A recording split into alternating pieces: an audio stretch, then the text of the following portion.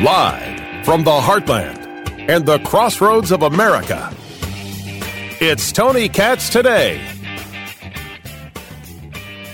Okay. There were reports that maybe there were hundreds of fatalities in the county. Was any clarification on how? So none of that is confirmed. I think what that is there were 911 calls for people saying, hey, the water is rising in my home. I'm going to go up in the attic, but I'm really worried. Of course, those folks are now going to be checked on. And so I think you'll have more clarity about that in the next day or so as they're able to go to those locations and determine whether people need services or are able to be rescued. My sense is that that water was very, very high, but my hope is that if folks did go higher, if they were there, it's not comfortable, but now we're in a situation. I mean, if you're there, they want to come get you. And so hopefully we'll be able to see a lot of those people brought to safety. That's Governor Ron DeSantis talking about the reports of possibly hundreds of people dead from these storms. And of course, possible, but until tomorrow comes and after today with Hurricane Ian and being able to assess the damage and really figure out now that the storm has moved out, how you get to people. It hasn't moved out everywhere. There's still places within Florida that are dealing with the, I guess by now it might have moved out to the Atlantic, but it's also going to gain strength in the Atlantic. So there's still places that are dealing with the rain and winds, things like that. I guess it's the best way to put it. Tomorrow we'll have a better idea of what's happened and what's going on. Tony Katz Today. It is good to be with you. Find everything. Find it all. TonyKatz.locals.com. I had mentioned on the morning show, I wanted to get into some of this polling. I wanted to get into some of this data because I think this data is extremely, extremely important. What it is that we're seeing in the polls and whether or not anything can be trusted or believed. As you well know, I do not believe just one poll. I don't. If you say to me, well, here's the poll, so that must be the way it is. OMG. Are you kidding me right now? Exactly. I'm not buying it. I'm not the guy for that. Not at all. And not in any way. There's no one poll that makes me say this is the way things are. There is an amalgam of things that comes out that makes me say, that's interesting. And I have been obsessed with Trafalgar polling outfit, engaging this idea of the submerged Trump voter, because when we talked about Trump in 2016, this was my topic. Not only did I believe it to be true, I think in many ways we proved it to be true. The number of people who may not talk about Trump, but did it. And I believe you can now apply that to the idea of Republicans and conservatives writ large, which is it's not about whether or not you're being vocal about supporting Donald Trump. Donald Trump is not the motivating factor that we think, or at least that the press wants it to be. In the same way that abortion is not the motivating factor, the way the press wants it to be, the way Stacey Abrams wants it to be, the way the political left wants it to be. Education, inflation, immigration, illegal immigration, those are the movers. Those are the movers. This economy is the mover. They can't ignore this. I've got Jen Psaki admitting to this. Guys, there are just political realities and they can't be changed no matter what someone's ideology is. They are what they are. And so someone pointed out in this polling conversation that it used to be that John Fetterman, the Democrat in Pennsylvania, the current lieutenant governor running for senator, the guy who had the stroke, that big lummoxy looking dude who now, yes, has a hard time completing a sentence. It can't be said otherwise. He was up by 11 over Dr. Oz. Dr. Oz, a celebrity doctor, Republican nominee for Senate in Pennsylvania. He was up by 11. He's now up by 4, according to Fox. Trafalgar had Fetterman up by 4, now up by 2. I don't know who F and M are. I don't know who F and M are in that Pennsylvania race. Maybe I can figure that out. Who in the world is F and M? Oh, Franklin and Marshall. Franklin and Marshall. Okay. Had Fetterman up by 13, and Fetterman is now up by 4. That's some very interesting data. Now, I think that the poor man's view of that is to look at that and say, oh, Fetterman's still up. Is that what that says? I mean, you can argue that that's what it says, but it's not all of what it says. It's not all of what it says if you believe this idea that people are not honest with pollsters. And you know who is now engaging this conversation fully and completely and honestly? Pollsters. The reason this commentary from the senior pollster at Trafalgar was so incredibly important is that it was a statement of, guys, we're going to do it the best we can. We take what we do seriously, but we can't guarantee a damn thing. We cannot guarantee ungats. Nothing. You know why? People aren't being honest with us. And we saw it was a Guy Benson tweet. Oh Lord, I don't even know where I could still find it. I don't know if I searched back on Guy's Twitter feed if I would find it. Guy Benson, Town Hall, Fox News, lovely guy. Well, Guy Benson had shared a New York Times graph. And what the graph showed from 2020, not 2016, 2020, were the places where Republicans outperformed Democrats, specifically where Biden was outperformed. So there were some states where Biden, let's say, was up by 8, according to the polling. He won by less than 1%. And this happened not once, this happened often in a multiplicity of states. This happened again and again and again and again, where the polling said, but the reality said something else. The polling said Biden was going to run away with this. The reality said Biden barely squeaked by, and in some places he lost. Trump overperformed. That was a very fascinating bit of data. I mean, absolutely fascinating bit of data. And you say to yourself, well, if they got it wrong then, just like we said the polling was wrong, just like we said right here on this show, I'm not about to believe this polling. I am not about to believe just one poll. No shot, no how, no way, not happening. Well, we were right. And the data from 2020 proved that. But what about right now? How about the fact that on the generic ballot, Republicans outweigh Democrats 50 to 45%? 1,399 likely voters in this bit of polling from Impact Research. It broke down to 31% Republican, 30% Democrats, 39% independents. And when you take a look at all of the races, what do you get? Republicans +5 on the generic ballot. Give you an example. Let's go to Wisconsin. Let's go to the Wisconsin governor's race. Tony Evers. That's the current governor. Tim, is it Michel's or Michelle's?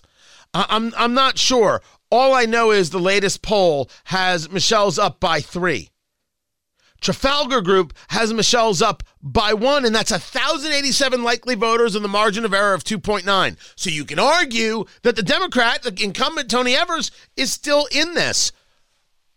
But what did we just discuss about that, what Trafalgar referred to as that submerged Trump voter? what did we just discuss about where that polling is trending in Pennsylvania? Doesn't it come to reason, stand to reason? Isn't there an argument to be made? How about that? We'll just agree that there's an argument to be made. There's an argument to be made that Republicans are faring far better than anybody wants to admit. And that Tony Evers in Wisconsin, well, is a toss-up. Real Clear Politics has it as a toss-up, and their projection, Republican pickup. That's their projection. In Pennsylvania, Real Clear Politics says it's a toss-up in the Senate race between Fetterman and Oz. What's their projection? Republican hold.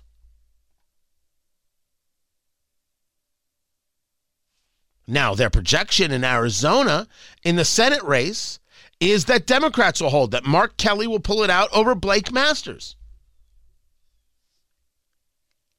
But as you start to take a look at where this polling is, you find that the polls that have the lowest margin of error, Trafalgar Group, 1,080 likely voters, 2.9% margin of error, only has the Democrat up 2. When you move to the Marist poll, 1,076 likely voters with a margin of error of 3.9%, it has Kelly up by 5. The larger the margin of error, the more they have Kelly up. The smaller margin of error, the less they have the Democrat up. What am I supposed to take from that? That it's possible that Arizona's not interested in Blake Masters. Of course, it's possible. The election is the election. But it also tells me that there might be room. You want me to room for the Republicans. You want me to now go against that? Watch what I do. Total honesty here with Tony Katz today. This is the Arizona governor's race. Now, I just shared with you the Arizona Senate race. The Real Clear Politics average has the incumbent Democrat Mark Kelly, the senator, up by 5. The latest Marist poll, M-A-R-I-S-T, Marist, 3.9% margin of error, shows the Democrat up 5 over the Republican, Blake Masters. You don't want to believe that? The latest Marist poll in the governor's race, same poll, shows the Republican Kari Lake 3 points ahead of the Democratic challenger, Katie Hobbs. Is the polling off? Is the polling off only on one and not on the other? The answer is maybe, if indeed we're going to believe in this idea of the submerged Trump voter, the shy Trump voter, the silent Trump voter. And I want to be clear, I'm a believer, but it's not Trump. It is simply the shy voter. Or really, we should say the shy right voter, because there are no shy left voters. Or well, there have to be some, right? 2 sides of the bell curve. That number is not large enough to move any type of election at all. The shy right voter is huge. And it really should be described as the shy right voter. I don't think you should call it the Trump anything. It's the shy right voter. Because how in the world do you admit in this world to being a Republican? Oh my God, you'd be vilified. You'd be destroyed. Absolutely, positively destroyed. You're a Republican. I have been at weddings. True story. I was at a wedding and I was talking to the person next to me. Lovely woman. Now, you know, I'm married. I'm having a conversation. It wasn't that kind of conversation. It was a conversation. And in the conversation, politics as sometimes comes up. And I said, you know, I'm a conservative radio host. I swear to you, true story, so help me, this woman stopped the conversation and simply turned her back to me and started talking to the person on the other side. She wouldn't talk to me anymore. That really happened. That's something else. And I am only one story because you may have many of these stories. And so people say, I'm not going to talk about it. I'm not going to get into it. I'm not going to have it. Me, I mean, this is my business. I'll talk about it. What do I, all that becomes is a story for me to tell on air. So thank you, whoever you were, for giving me just some solid content. But most people are like, I'm not going to be a part of this. I'm not going to have this conversation. I'm not going to talk about it. So I could argue that that Kari Lake is clearly in the lead in that Arizona governor's race, and that Arizona Senate race is up for grabs. Let's take a look at Wisconsin in that Senate race. We talk about the governor's race. How about the Senate race? Mandela Barnes, the Democrat, was ahead by big numbers just a month ago. But was he ever actually ahead? Right now, the latest polling shows the incumbent Republican Ron Johnson ahead. Now, maybe people have decided to be a little more vocal than just silent. But the entirety of these races don't show the idea of a red ripple. It doesn't show that abortion is the big mover in the election. It shows that people are indeed connected and are indeed making their voice heard to the extent that there are no runaways on the left. Everything is close. And I believe the misnomer is that the left is seeing this as, oh, you see, abortion's a big subject. No. Things are close for people willing to be open. The amount of people not willing to be open is a very, very, very, very large number. I think this polling right now is kind of fascinating. But I admit my own caveat. It requires our own looking into it and trying to read the tea leaves. That's what it requires. I hate doing that on polling. We'll know on election day. But I think this idea of the shy right voter, the submerged right voter, the silent right voter is accurate. And I believe the polling is telling us something in that regard at this moment. More to get to. I'm Tony Katz. So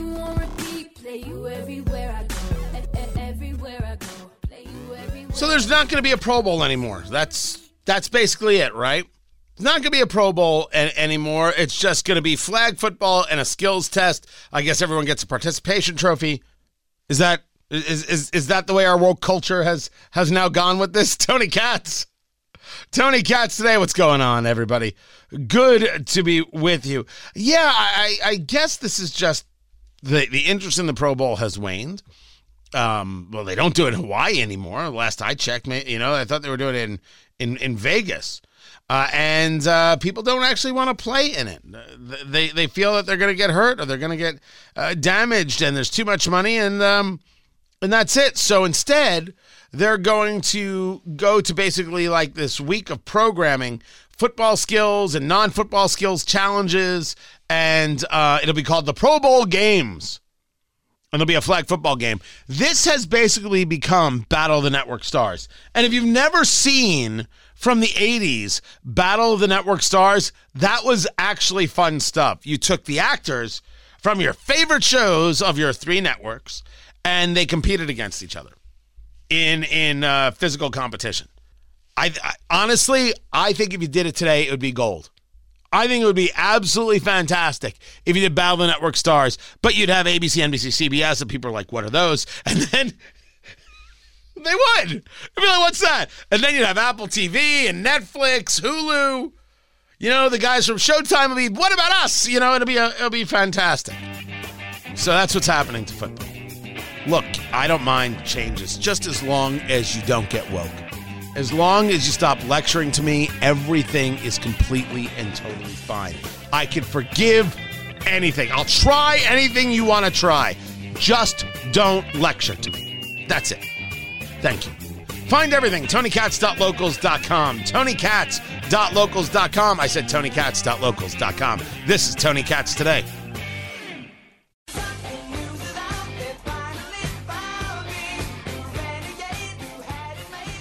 So it's another day of just unbelievably bad numbers out of Wall Street, out of the markets, out of this economy.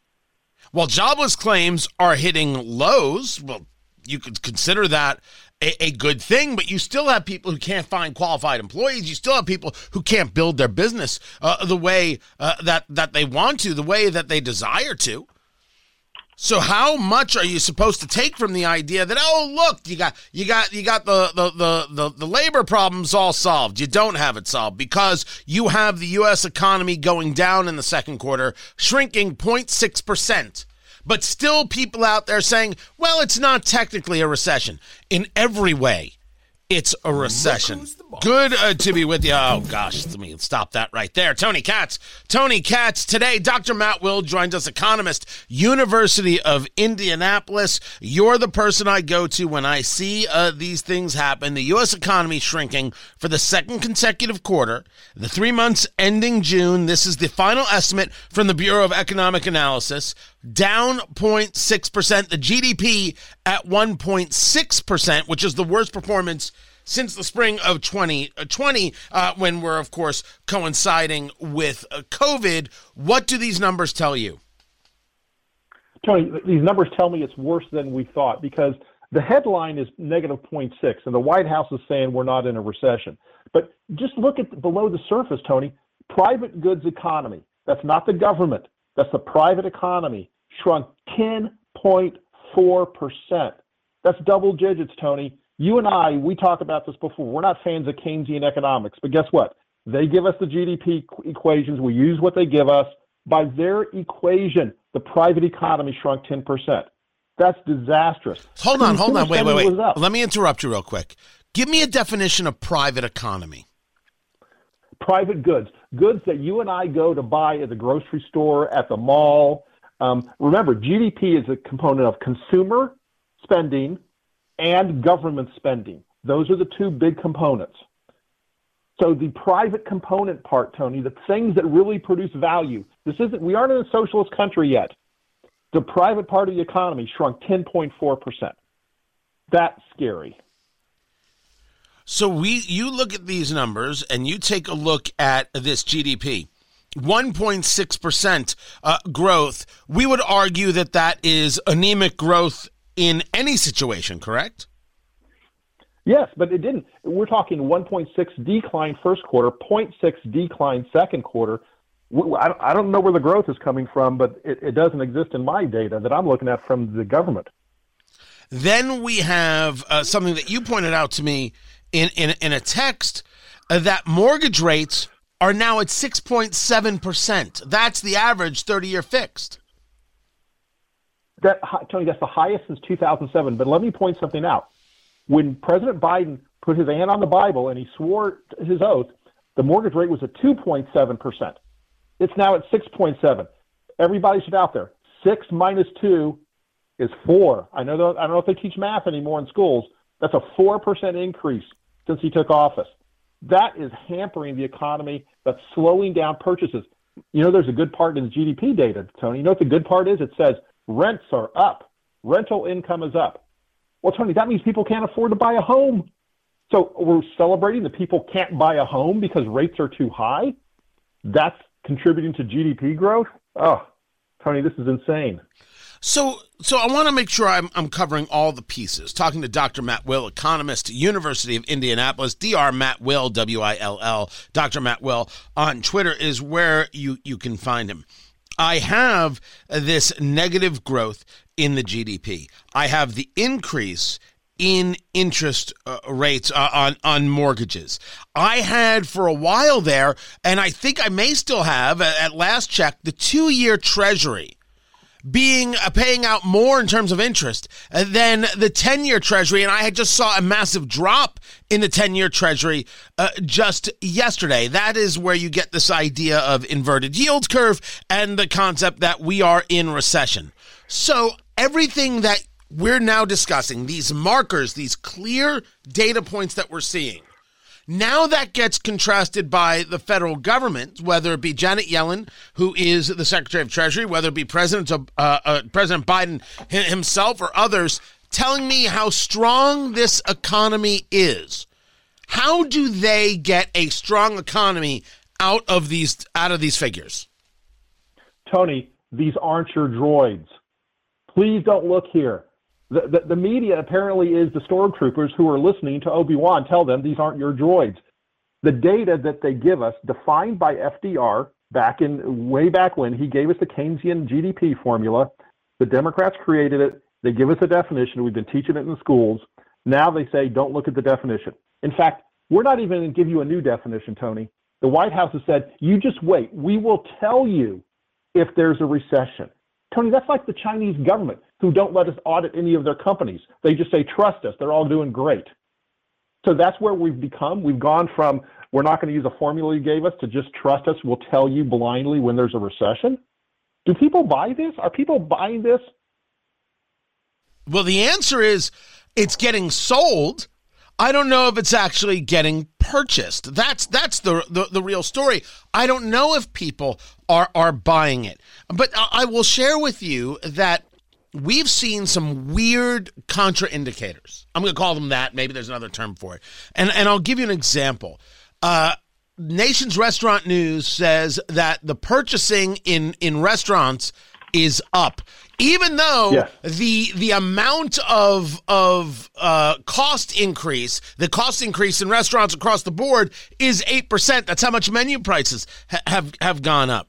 We see that oil prices are slowly creeping back up, or gas prices, I should say, are slowly creeping back up. The Midwest having its own issues with the refinery, but AAA is saying that we might see $5 gas again, yet we're told consumer confidence has increased because gas prices have gone down. So there's a question as to whether or not this is actually connecting with Americans and selling them in a positive way, that they see the horror, they experience the horror, but somehow they've bought into the idea of everything's super groovy over here.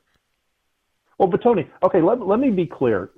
There's good and there's bad in the economy. The bad right now, through the government report that we're talking about, bad construction decreased. Non-durable goods, that's the stuff you go to the grocery store and buy, decreased. Chemicals, that's the stuff and everything that you buy, decrease. But there's good, Tony. This is what you're talking about. Healthcare spending is up. I don't know, is that a good thing? Social work spending is up. Is that a good thing? Rental income is up. Is that a good thing because people can't afford to buy a house? Food services are up. Like you just mentioned, restaurant revenue is up. But why, Tony? Because the lockdowns are over? Are they up for a good reason? Or are they up because we just tell you you're not locked in your house anymore? Is it good that people are so sick they have to go to the hospital, and so healthcare spending is up? The things that are good, in my mind, Tony, they don't feel good. Talking to Dr. Matt Will, economist with the University of Indianapolis. I wanted to see if I had still, and I can't find it.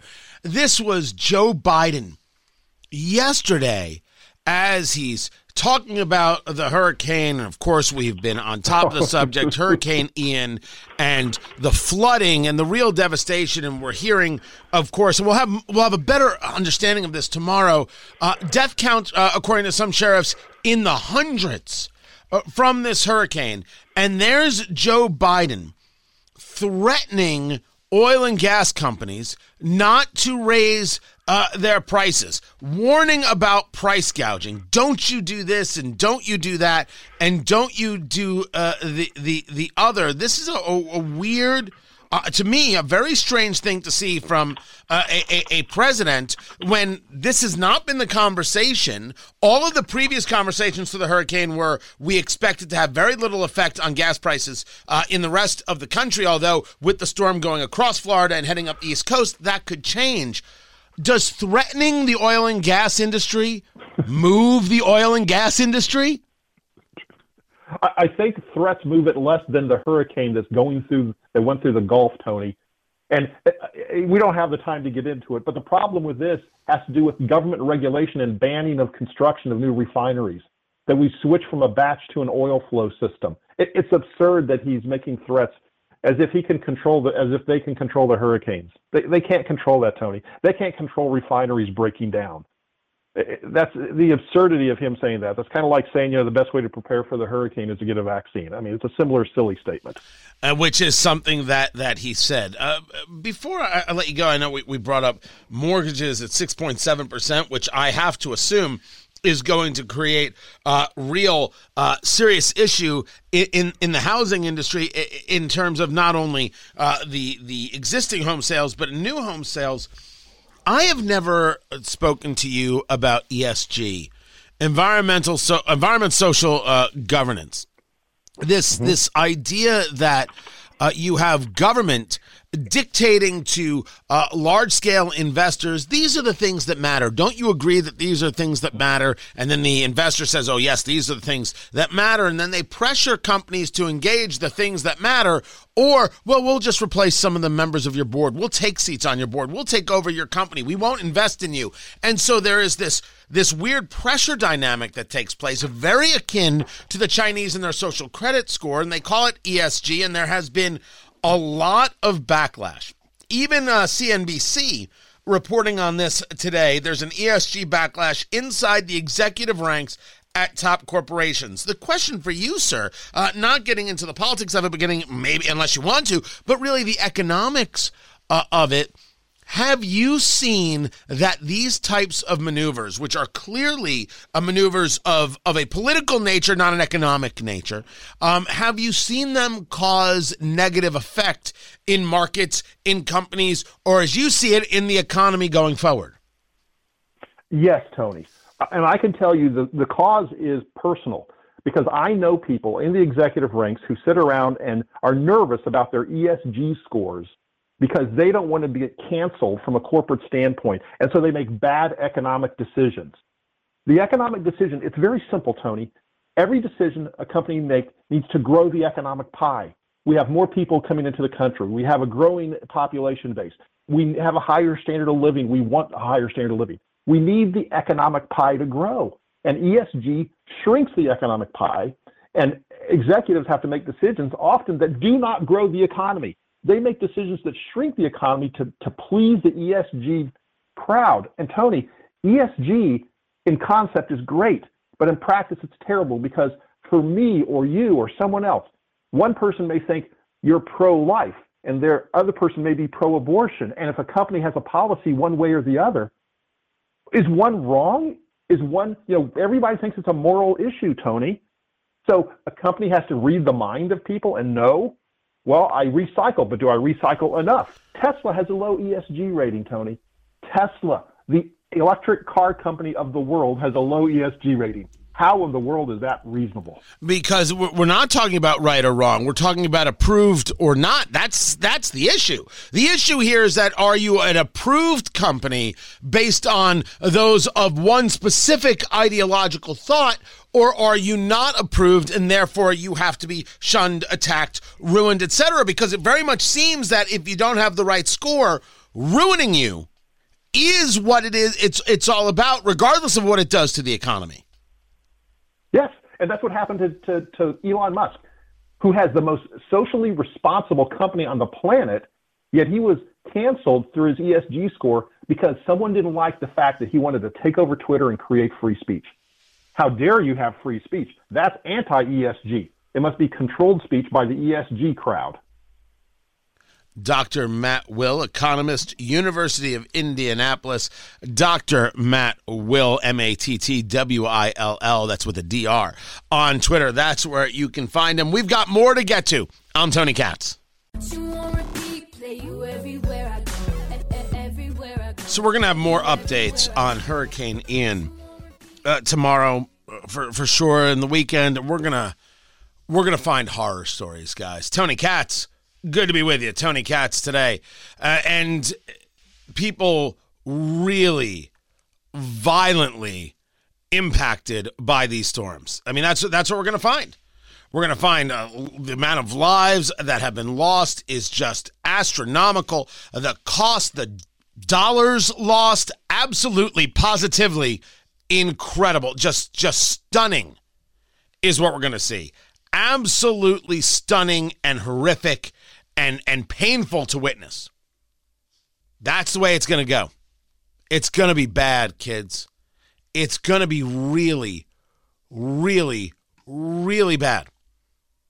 I almost got the feeling, and maybe other people are different than me on this, that maybe for the first time in my adult life, a storm got underplayed. I'm not addressing this. I'm not saying this about DeSantis at all.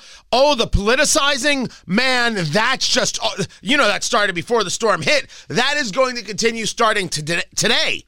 oh, DeSantis isn't moving fast enough. They're not getting this done enough. People are dying because of DeSantis. None of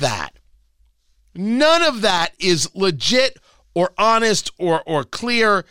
Even Ron DeSantis himself has admitted that he's been in touch with the president, and the president has offered his support. We have received a major disaster declaration for 9 counties, but we do expect more. I just spoke with the president this morning. He offered support. I told him thanks for this, but because the storm has moved inland and caused a lot of potential damage in the center part of our state, that we were going to be asking for those counties to be expanded and included there. But for now, we have approval for Charlotte, Collier, DeSoto, Hardy, Hillsborough, Lee, Manatee, Pinellas, and Sarasota. That will allow individual Floridians to seek individual assistance from FEMA. And that will be something that, as you have people that have been displaced due to the catastrophic impacts of Hurricane Ian, that's going to be something that's going to be necessary.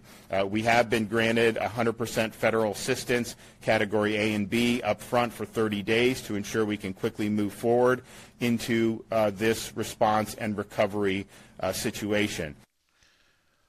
Well, I'm glad at least they're talking now, as you should be. You're dealing with people's lives here. No one cares about the politics, or at least they shouldn't at the moment. That's the rational point of view. Then again, we have people who are totally irrational about the politics. I will admit that I did not spend as much time covering the hurricane as maybe others because, well, once you know that it's there, there's nothing really else to cover. And I do note the amount of coverage that East Coast events get or West Coast events get versus the Midwest. And I'm a little sensitive to that. I agree. But I want to make sure that when we're talking about people's lives here and what this devastation is going to cost, we are going to be on top of it and sharing every bit of that story with you. And certainly there's going to be an impact to the Midwest, especially when it comes to lumber and supplies. The rebuilding is going to be happening in Florida.